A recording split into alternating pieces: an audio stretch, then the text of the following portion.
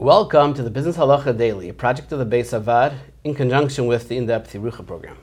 I'm joined today by Dayan Yitzchak Grossman, Rosh Chabura of Greater Washington Community Kollel, and Dayan at the Beis Avad. Reuven and Shimon are in a business venture together. Unfortunately, Reuven becomes ill and he suddenly passes away.